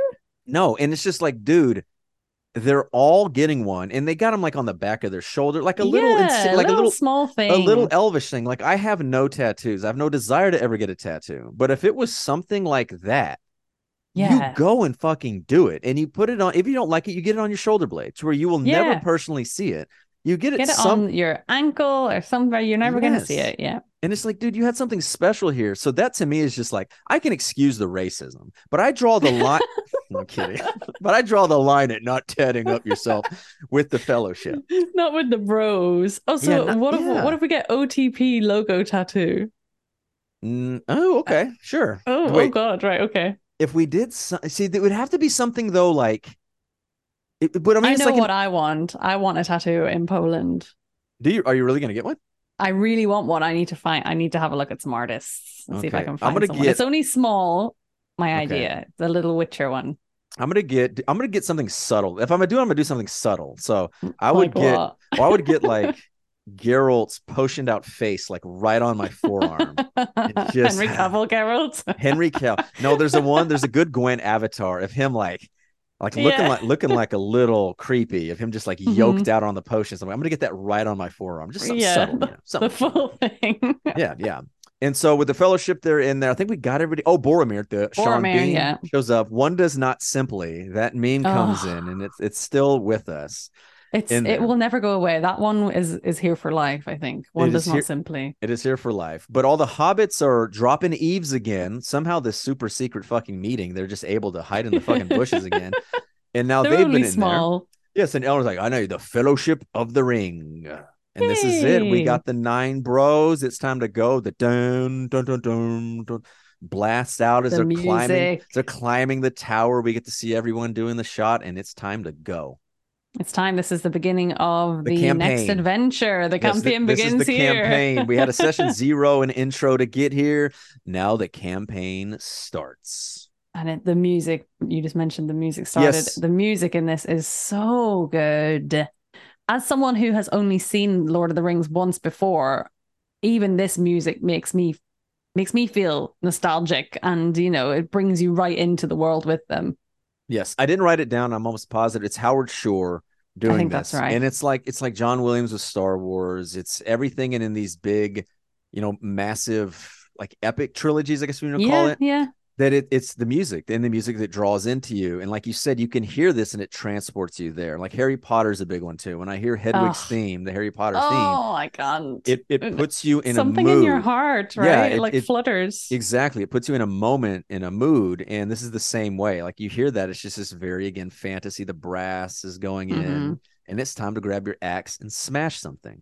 Yes, grab your weapon and boots on, let's get out of here. Boots on, let's go. But they are going to the Mines of Moria, where Frodo decides to go, not to pass. And Bill, Sam's horse Bill, is just let go because the mines are no place for a pony. And pour one out for Bill because he's fucking dead. About, I don't know, a tenth of a mile down the road, some fucking goblins are going to eat his ass. Yep, they should have brought them with him. That is a death sentence of just letting a pony out here. It's like, he knows the way home. Like, no, he doesn't. What? Y'all have been walking. You've been walking so much. How far have you been? On the screen alone, Peter Jackson's felt it necessary to show us in a half dozen things of y'all just traversing, doing nothing. So no, Bill is going to the home, and that home being the belly of some fucking orcs right down the road. Bill. Meat is back on the menu there, yeah. And so, but I guess this was a change. I guess he stays there with the books, and they just changed, being like, yeah, not only would it be harder to just have a horse here with all this, it doesn't make sense that a horse would go through this fucking mine. Through the mines, yeah. No, absolutely wouldn't. But yeah, there was the water monster, first of all. Oh, yes, the speak friendship. Which is just like another little, I guess, a mini boss as part of our campaign. It's not even like a mini boss is born. It's more of just like a problem. Like, they're right. There's the puzzle in there. If you don't solve the puzzle in time, you've got this little, I guess you would say, yeah, like a little boss, like a half intro dungeon boss there. Yes. But to me, it's, again, this is something that could have been cut. This is unnecessary. Like, we're about to go through this super fight in this mines. I don't need this right here. Like, just you solve the puzzle of the friendship. Oh, look at clever Frodo. Because Gandalf. Melon. Yes, because Gandalf is just like, I'm speaking what it is. And Frodo, with the basic simpletons, like, how about this? Oh, perfect. So it's like, yes, everybody's using their wits, which is what the hobbits definitely use to get to this goal. Yeah, I guess because they were about to leave the mines, weren't they? They were like, okay, it's dark down here. All the dwarves have been killed. They couldn't get in. Yeah. Yeah. So they're okay, we'll leave. So the monster kind of forces them back in. I guess that was the purpose. Oh, you're right. That's actually very true. Because did they close it on its own? Did they close the door on its own? That I don't. It becomes the monster like breaks the rocks down behind them. They run back in and the rocks fall in behind them. Yeah. See, there you go. That's how you do it. That's very much railroading DM. It's a railroading DM, this Tolkien, forcing us to go this way. Yeah, and so they kind of get through this. They do a very video gamey, very D&D thing where read some notes off these corpses, and it says they're coming in, they're attacking. And they get to this eventual well. And how long have these corpses been here? Because they're all skeletons. They're not even corpses. These are fucking skeletons. There's cobwebs on him. And I'm like, Gimli, when's the last time you came here? Because these bodies have looked like they've been here for centuries. Yeah, it's not like there's no fresh corpses here. Yeah. They've all been here for a long time. Yeah, I mean, I guess at least like a decade. Would the bodies fully decompose like that? I guess with the rats and things. I have no idea how long it takes. In fresh air as well, I don't know how long it would go. Either way, we get something that, man, I've been saying this whole time, and Gandalf is speaking for the audience, and I mean me. And dumbass Pippin knocks this skeleton down there, creating all this noise. And Gandalf tells him to just throw himself down there as well. I'm like, please, Pippin, rid us of your stupidity, you annoying hobbit. Oh, it made me sad, though, because he looked really sad when Gandalf said that to him. That was, I'm halfway joking, like, Pippin is kind of annoying. But that was harsh. Gandalf, that was harsh. You basically just said, go fucking kill yourself, you idiot. He turned into a 2023 internet troll. And yes, he go did. Kill yourself. Yes, it went from, this guy kind of made a mistake, but it wasn't on purpose. And then you just went to literally go kill yourself, bitch. It's like, good God. Good We'd Lord. all be better off. We'd all be better off if you killed yourself, you idiots. Okay. So now he looks heartbroken. He can, which I know, and notice how no one else is just like, whoa, like, whoa, dude, whoa, like, okay, chill. Yes, that's what if it was a D&D campaign, the DM would call a timeout and be like, hey, you got to dial it back. Like, yes, you calm down here. It's not that serious. All right, guys, we get to the cave troll fight here, and this pervert troll on a chain And now it's just like, is this like a S&M kind of thing? But now I have my next D&D monster, sexually repressed cave troll. Oh God. He's got this little gimp here on this chain. It's just like, It is this weird, dude. isn't it? I Yes, don't it's just understand. they're just running him around and like he's taking a lot of damage. I'm like, does this cave troll like all this pain? It's just like, Oh. and I'm just, is that a scream he's doing, or is he liking it? Oh Jesus. I hadn't thought of it that way, to be honest. Maybe, is that just me? I think No, it's yeah. just you. But yes, sexually repressed cave troll will be on there. This fight scene's awesome. We talked about earlier about the CGI, how it still looks fucking good. But what I didn't ever notice before until now is there is no talking. Like No. when they're fighting, No quips. there's no fucking quips. There's no, like, there is. Okay, one thing was when Aragorn saved Boromir and they do the head nod. I'm like, okay. I'll give you one on that. But yes, and it's not just a fucking Marvel thing, but it is the Marvelization, because we saw it in fucking Nightmare of the Wolf as well. Yeah. The Witcher and all this stuff. When you That's have this, kind of an anime thing, though, as well. Nightmare is of it the Wolf. okay? Yeah. I'll take your word for it because I don't fucking watch it, and so I don't, but I know that that's an anime thing as well. But I think it's a mixture. Sure you don't. No, but yes, no, but anime's influence is obviously on more than just, animation and anime in that sense. But yes, they're fighting for their fucking lives here. And you're right, there's no fucking quips, because guess what happens in the next movie, though? Yeah, I think Quips I was going to left and say, I'm fucking sure right. there's quips a lot between Gimli and Legolas. Yes. They And have a lot of quips. And I fucking hate it. So now I'll actually say maybe they did it, because these came out before fucking Marvel. But no, They did. It's all I hate it in the back Two to here. Like in the Two Towers, when they're the Helm's Deep, the siege, and the overwhelming odds, and you get this feeling of, oh my god, Unbelievable battle scene. unbelievable, this doom. They know they're going to be fucking killed, and they're just going out with this, courage and bravery, what they have to do, and it fucking takes away. 1, 2, 3. I'm like, am I supposed to be laughing? Are they fighting for their fucking lives? So, but that's not this movie. But that's why here it's fucking good, because they're fighting and there's danger, and Boromir's getting thrown against the fucking wall. Yeah. And they're diving out of the way of smashing, and it ends with fucking Frodo again getting killed, and they do a fake out. But it's just go back to fight scenes like this. No quips. Was there even music? There might not even have been music. I don't think there was. I can't remember. It's so real.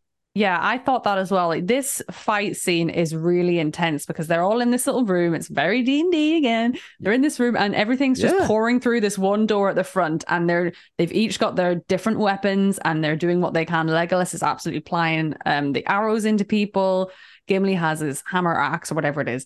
And yeah, it's just like very intense and interesting that there was no dialogue and stuff. And you're right, it makes sense. And then I have here Frodo dies again. Frodo dies again. But this also goes back to, I was at a point, and there's no spoiler here at all, when I talked about Baldur's Gate 3 crashing. What I say was I just went through like a 30-minute fight, and it crashed right afterwards. The fight that I did was holding off wave after wave of people, and every round, like 7 new enemies would spawn in, and I was like, holy shit. And so seeing that here is just like, again, it's that D&D thing, and it reminds me of goddamn Baldur's Gate crashing. Oh, we need to fix that.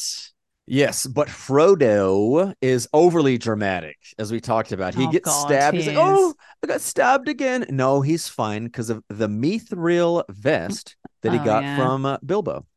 Oh, yeah. And then we get a Transformers quote, which is, there's more to you than meets the eye, Frodo. God, which was that? Where was that in Transformers? I think that's like the whole thing of Transformers is there's more than meets the eye. Yeah, that's like their whole thing. Yeah, there's more to these humans that meets the eye. Yes, there's more to this hobbit than meets the eye. He was all dramatic, but he was just playing up to the joke of it all. He's fine. He's fine. He got stabbed before. We'll just go back to Rivendell, and then we'll get it. But they run out of here, and they're surrounded by these orcs. I assume these are orcs. Yeah, we'll call them orcs. But then something lurks in the distance. So we kind of heard earlier that Gandalf knows that this fucking Balrog is here, and he lets Frodo choose to come here. Another thing that maybe is explained by the books or people who know what they're talking about. But it's just when Gandalf knew the danger that lurked, like Saruman's voice, I think is what was talking to him. He still allows them to go this way. Why, Gandalf? Why are you doing this? I think they had a couple of options, didn't they? They try and go over the mountain was first, and that yes. proves unsuccessful. So he's like, "Fuck it, I can't fight this anymore. Just let Frodo." Yeah, there was a way to do it because I think Boromir wanted to go overland through something that he knew towards his city. Yeah, yeah, towards I guess not Gondor, is Minas it? Tirith is the main Gondor capital, but it might have been something else. I don't know. Sorry, I know Minas Tirith is where the fight in the third one, their little last stand. But we get to the worst part of the movie because Gandalf leaves, but we get to Gandalf's last stand here. And holy shit. And again, the delivery we talked about, Liv Tyler doing that. And here, he's not looking at a fucking Balrog. And he's probably he's on a stage here. They didn't build this actual chasm and put them into this mines. But Ian McKellen, I'm not even going to try to do it because I'll scream in here and I'll ruin my voice in this. The you shall not pass, and the cadence of it again, it's just, oh shit, he's yelling at this fucking nothing, that he's doing, but god damn, that's why you get actual fucking actors who can say this fantasy shit and I can feel it.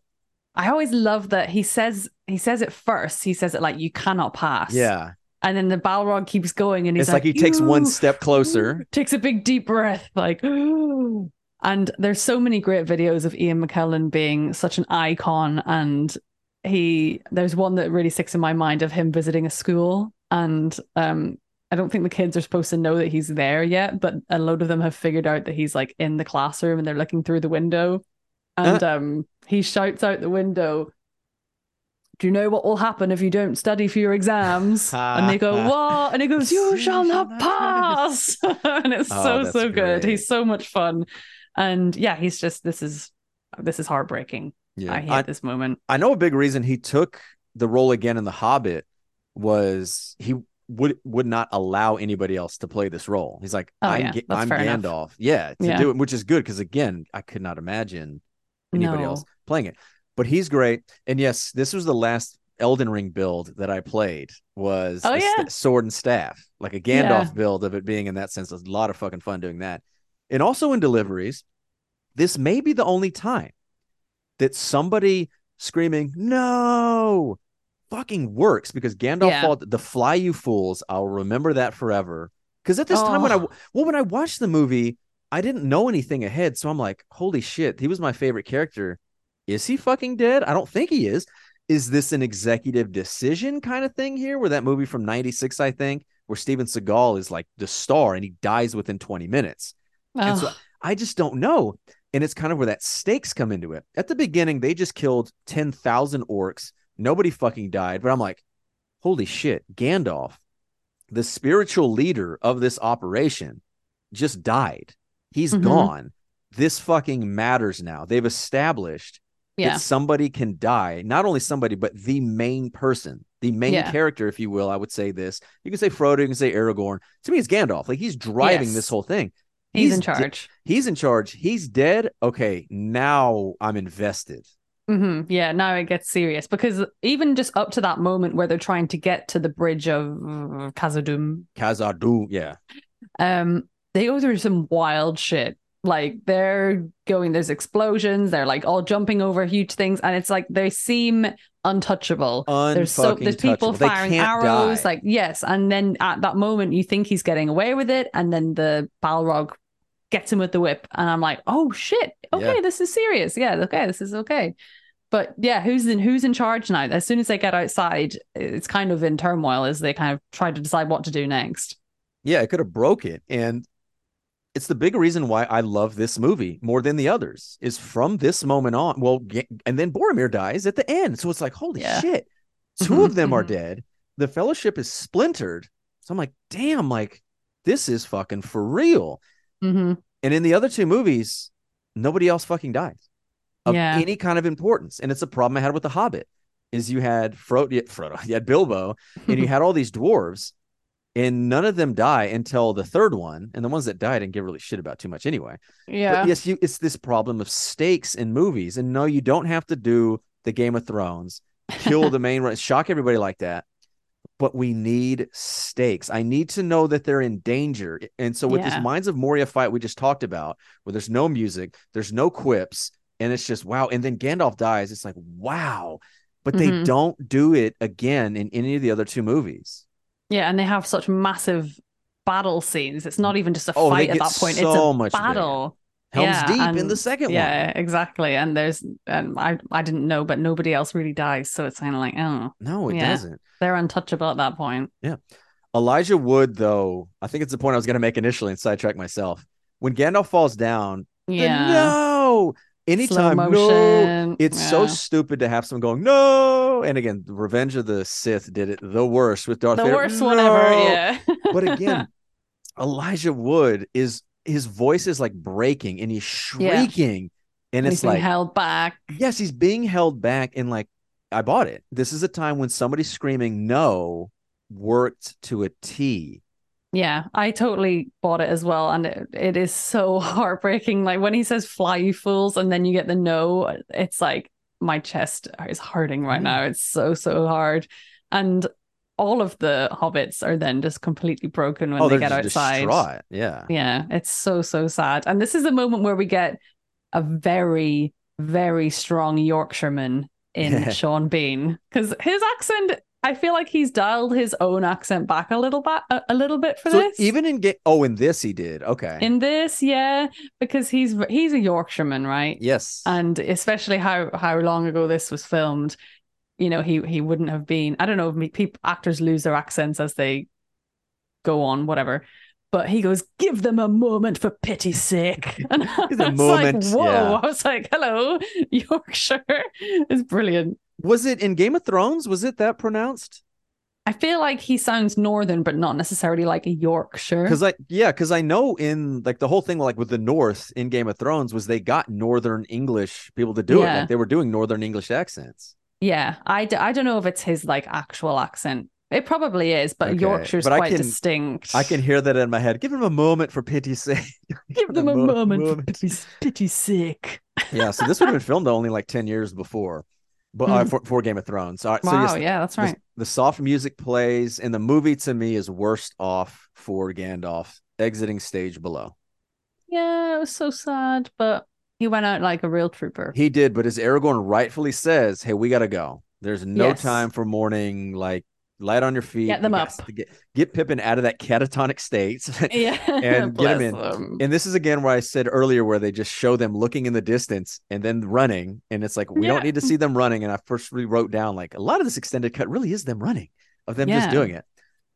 But they get to these woods of the Wooden Realm, or Sorry, I don't have it written down. I just have the woods. The woods realm of and it's what's her face? Galadriel. Yes, Galadriel here. An elven witch of terrible power. I am so in. Power. And yes, elven witch is Galadriel. It's Cate Blanchett, who is awesome, who so unique looking, and I would say unique sounding. Like she has just had, not that she's fucking immensely talented, but her just distinct look. It's kind of like Uma Thurman, where those two don't look like anybody else I could ever like remember seeing. Yeah, she's very beautiful, but very, very like she fits this perfectly. Where she's just, I've said the word ethereal like 3 times now, but that is just how you describe it perfectly. And she's angelic. She speaks, angelic and so otherworldly looking, and the way she speaks so lovely and softly to everyone, but then is secretly like whispering stuff to Frodo and everybody else. It's so telepathically, it's so unsettling. It's just it's so weird. I don't like it. Like that ethereal plane that they go on to talk like that telepathically. But just these glutton hobbits. So as they're loading up to leave, Legolas talks about this elvish wheat bread or whey bread or however they call it, or whatever they call it. One bite is enough to fill a man's stomach, and fat ass Pippin ate 4 whole pieces. Yep. Like how? He's fucking gluttons, man. Yeah, and also just incredibly greedy. But yes, it's like, bro, like there's other people, like yes, and you've eaten 4, which could have been 1 bite. You said would fill a man's stomach. 1 bite fills a man's stomach. So if you do like 1 bite, and a hobbit is small. A hobbit is a half a man. Yep. So he probably ate like a month's worth of their rations for the entire fucking group. Fucking hobbits. Yeah, they've never been on a campaign before, clearly. Yes, but in the most D&D thing so far, they all get upgrades and they all get gifts from they get these magical daggers. Legolas gets an elven bow, be hit for them. Sam gets a fucking rope. Yeah, he does get What a clown. He's like, you got any more of them daggers over there? And she just laughs at him, like so She's like, condescending. "Ha, ha, ha." She just smiles and is like, oh, you stupid little hobbit. Yeah, so everyone Stupid gets fat nice, hobbit. nice daggers. Frodo gets the light of a star, Yeah. a literal star from the Yeah. sky, and Sam gets some rope. Sam gets magical elven rope, which I think that's what actually saved Geralt in the Bounds of Reason. Was Is it? I think it was a magical rope, and then it was that stupid knight whose name escaped me who actually saved him, who shit himself to death in the Netflix adaptation. I do remember that. Yeah. Yes, I don't. Yeah, they didn't like him. I don't think the showrunner. No, they didn't. They didn't do British too well. liked him. Yeah, that's how I don't want to go out like that. I don't want to be known as shitting myself to death, which is what But I think he got his throat cut, did he not? Whilst Yeah, he was but I shitting like- himself. But that's all dysentery is. Like Oh. dysentery is shitting yourself to death and dehydration through it. So yeah, And then getting your throat cut. never die. No, I don't even know about that. I just think he shit himself to death. He sucked in there. Okay. Gimli talks a lot of shit because he's a dwarf and they don't like elves and elves don't like them. But at the end, yeah, he's a little horny for Galadriel.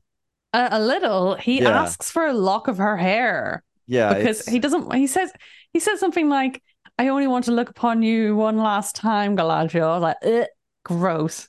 Is that what he asked for? Because I couldn't hear it, and the subtitles were messed Yeah. up. Because he kind of mumbles to himself, and then they show him just looking off in the distance, and I was like, did he get a new helmet? What did he get? He says something like, "Oh, I don't want for anything, Galadriel. I just wish to look upon you one last time because I will never look upon someone as fair as this again." And then he said, "Could I have a lock of your hair?" And she gave him 3 or something like that. Yeah, all right, Gimli. Maybe Weird. that. Yeah, Gimli sucks. I don't like him. Gimli does suck. He He's weird. sucks. All right, so they set off towards the end, and Boromir tries to take the ring, and this is setting off the finale. And Frodo Mhm. puts it on to escape, and the Uruk-hai show up, and we get a one final battle. Wow, this is intense. The whole thing. Yes. Does this sword start glowing blue again in this one? I feel like it started glowing blue in the mines, and I think we see it again in this one. Yes, it does, because it's anytime like goblins or orcs are near. Yeah. So I'm gonna yell at my dog real quick. Your dog? Okay, my Is dog she was barking? She was squeaking a ball so loud. That's why I paused at the last thing you said, because I was concentrating on this ball outside being squeezed. It sounds like it's right outside my door. Poor Yes. Charlie. Yes. Let her in. No. We can't do that. She won't come. She knows when the camera's on anyway. All right, yeah. So Oh. this is where it kicks off this final fight. And when it comes to our D&D things we're gonna do at the end, this is where I think Boromir becomes an oath-breaking paladin. Yeah. We'll explain that more in there, because he again tries to do that. Aragorn, and going back again to the problem of stakes and all that, Aragorn shows up and he doesn't try to take the ring, and he gives a little pep talk. And yes, Frodo's sword greens blue. He tells him to go away. Then Aragorn goes on like 1 on 57 here and just takes them all on. Yeah. I don't know if we even mentioned that Aragorn is the descendant of. I don't even think we mentioned that Aragorn was Strider, but I think it's kind of self-explanatory. Yeah, But yes, everybody knows by now, right? by this time, he is the descendant of Isildur, heir Mhm. to the throne of Gondor, which would be the rightful king of where Boromir is from. Yes. And his whole thing is that he's destined to be the king, but he's kind of walked away from it, and he's afraid that he's going to act shamefully in the same way as his ancestor did, and he won't be able to destroy the ring. I think it's quite a cool little complex to weave into his character, because he's just he just seems like a really nice down-to-earth person, and he's got all these troubles. He's like a little bit emo, and I just love him. Yeah, and he's perfect. And yeah, that's why he was a Ranger of the North, or one Yeah. of those where he was like a lone wanderer kind of thing, even though with some people like that. And it went back to that broken sword also that Boromir cut his finger on. 'Cause Oh it was yeah. Gondor needs no king, or Gondor wants no king. And that's going to be big for what happens to Boromir when it comes up with Mhm. his little death there. But yeah, they go on. Merry and Pippin run interference. Aw, like they're like, Frodo, come on. And they're like, oh, And he's they leaving. realize he's going by himself. And they realize it, but teamwork and making the dream work. They're like, hey, and they kind of Yes, they run that interference, and then the goblins come after them. And then Yes. Boromir goes to save them. I know. He has his redemption arc here because the last we saw of Boromir, I think, is when he's trying to take the ring from Frodo and he's kind of turned a bit evil. And that's not his fault. I guess he's just succumbing to the power of this ring. And it was quite horrible to see. And it's the moment when Boromir kind of snaps out of it and he realizes that he's terrified Frodo, and Frodo's then put the ring on. I hate that moment when he realizes and he's like, I'm so sorry. And then he gets his redemption arc, his moment when he protects Merry and Pippin from the orcs. And Boromir had done a good job because earlier he picked up the ring when Frodo dropped it in the snow. And the fact that he was able to give it back to him, again, was incredible willpower, because I would think a lot of humans in that sense, that as soon as they picked it up, it's just like, nah, I'm putting this thing on. Yeah, that's it from then. But yeah, so yeah, he has his little blip where he tries to take it, but then Frodo gets away. But this moment is probably the longest death scene ever. It goes. Yes, he blows this rally horn and they rally, which is again is a D&D thing, and it happens in Baldur's Gate when you're. We saw it. That's right. We played that when they're attacking the people at that first gate, the grove, when they blow the horn. You get like a rally, and he takes about 7 slugs to the chest and looks like a pincushion. And I think it's at least twice that he's down. Oh, gets that second wind, gets hit by another one, goes down. Oh, I got another one, and then gets hit. And it's like, damn, this was dragged out. Yeah, this is, I mean, Sean Bean's done a lot of death scenes, but this is probably the longest one I've ever seen. Yes, this was very long. But then, like, he goes down and he's pretty much, he's not, quote, dead yet.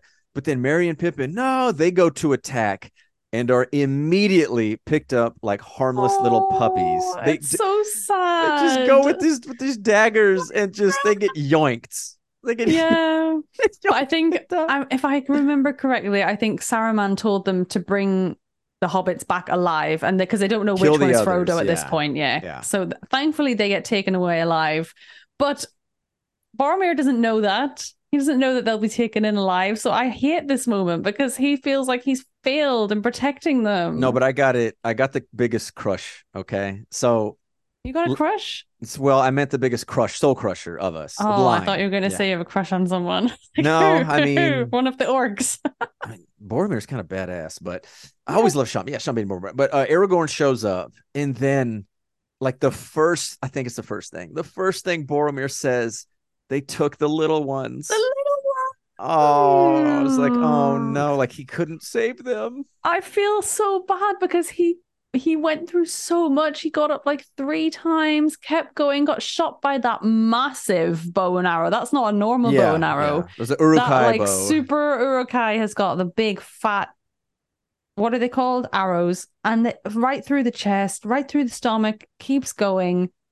And then they get away, and I just think he would have died thinking he couldn't protect them. Well, not only could he not protect him, he also dies knowing that Frodo thinks he's evil. Frodo's last memory of him is going to be, he attacked me, and I had to get away. Oh. And now they're all split up, kind of because of Boromir. Like they kind of are. It's so sad, and I just think he deserved better, and he just had one moment of weakness, and it all went to shit. He did, but he did have his redemption. He's did his oath, I guess you can kind of say there. Yeah. And then he calls him my king. He calls Aragorn my king, and then fucking dies. That's it. He dies. That is R.I.P. it. R.I.P. Boromir. But yes, that they took the little ones to end it. But here we go. And the biggest thing here is Frodo gets away. Sam goes, I'm coming with you. Oh. He's going to drown because he can't swim.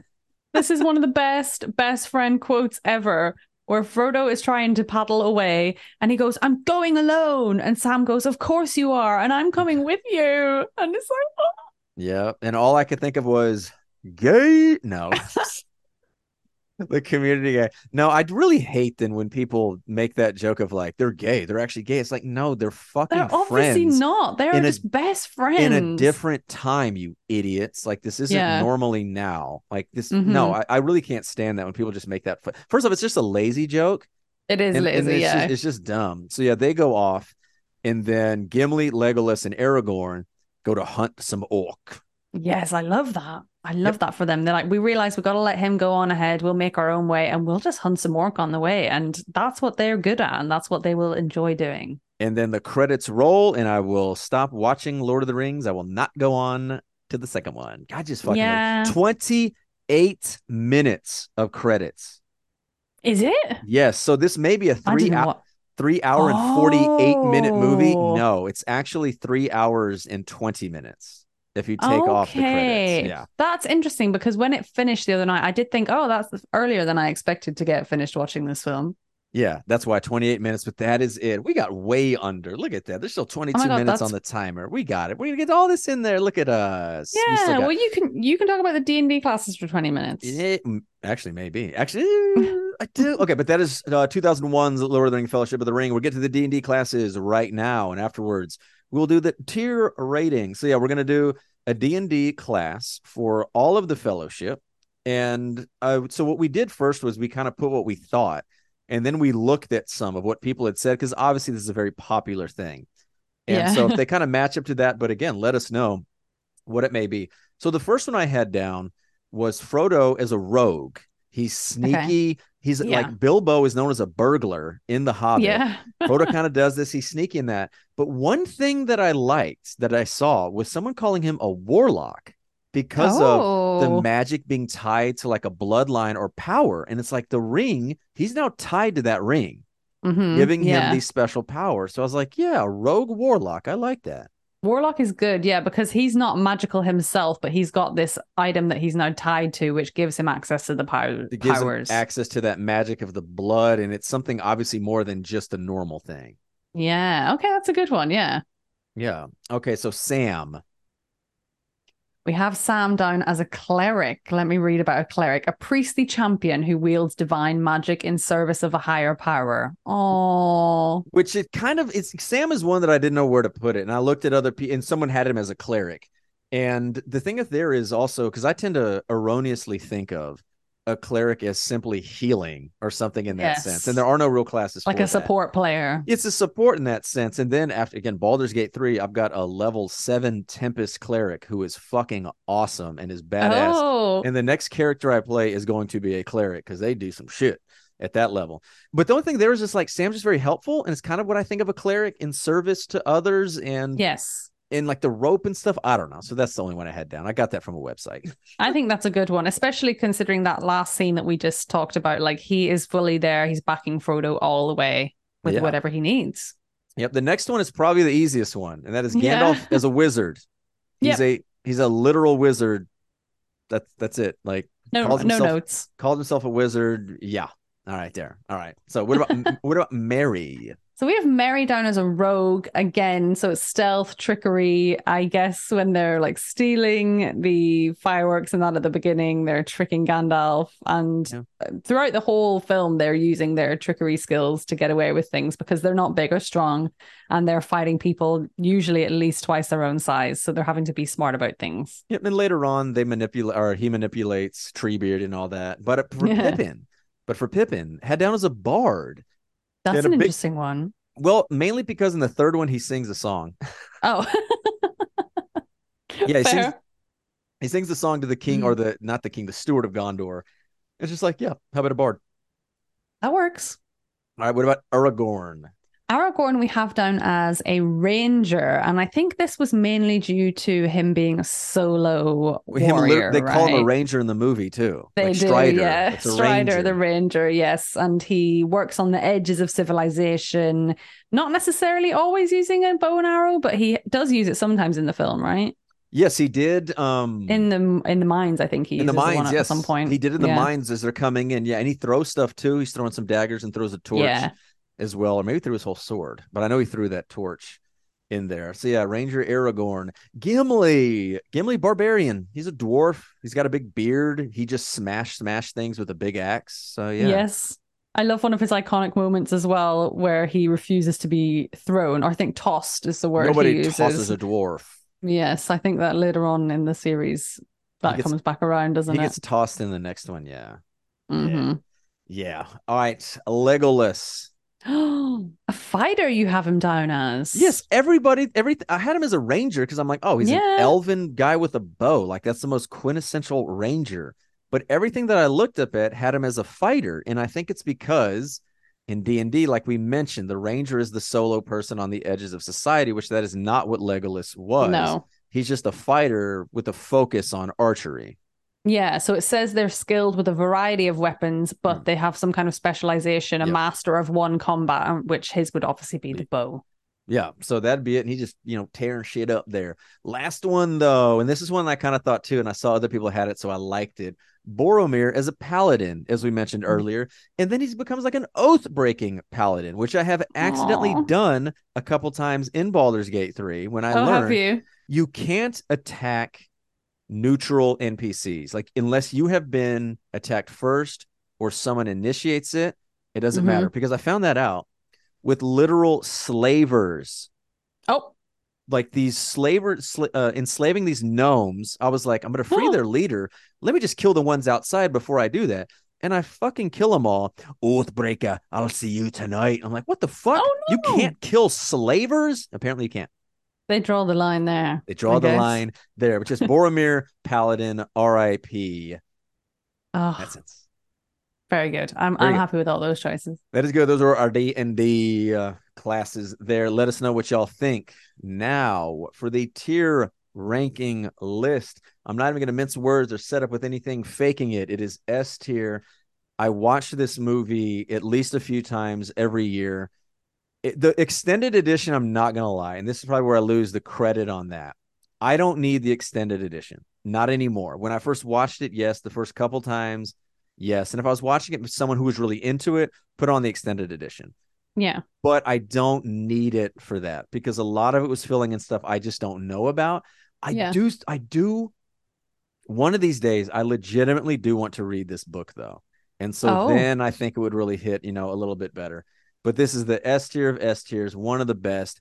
There's a reason. This is so good that there's a reason why in 2001, this medieval or high fantasy was a monumental success that did pave the way, I'd say, 10 years for Game of Thrones. Like this legitimized medieval fantasy. And I don't think it's also in a coincidence that The Witcher in the next few years would get made and then translated to English. So I'm obsessed with medieval fantasy. I've written a bunch of it. I pretty much do all about it. This is what put it into the zeitgeist. Yes. S tier, S tier, S tier.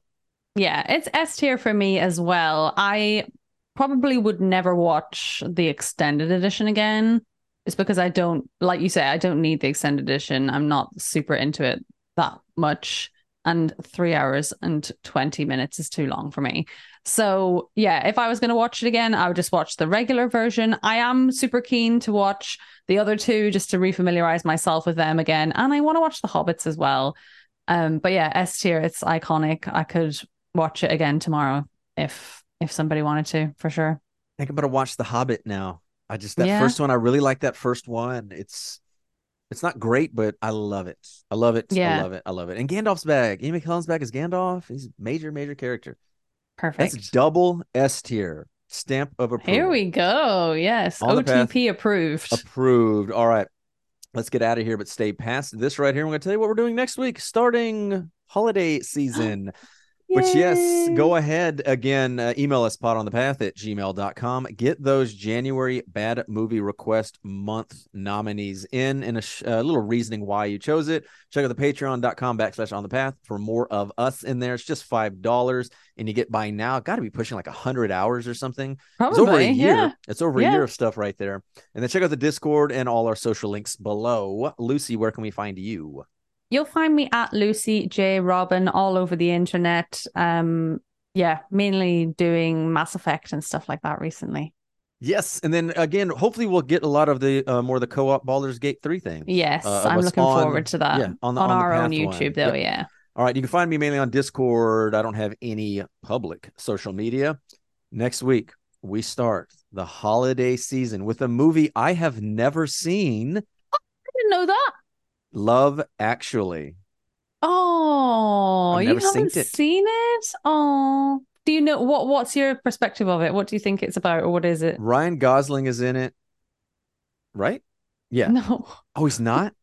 Oh shit. What movie am I thinking of that has Ryan Gosling and Steve Carell? You're thinking of Crazy Stupid Love. Oh my God, I am. What the Yeah, hell we is can Love watch that in February. We can watch that in Oh February. yeah, for sure. What the hell is Love Actually? Love Actually has got Hugh Grant, Emma Thompson, Colin Firth, Liam Neeson, Keira Knightley, Oh no. Wait, Alan Rickman. is this a rom-com? Yes, it's a festive rom-com. Okay, I know that. All right. Well, I know you love it. So Well, I've seen it a couple times. just think Oh, it's a okay. great feel-good film, but also there's a lot of not feel-good moments in it. awesome. Well, I will be all about those. Because yes, all right. So yes, join us next time for Love Actually.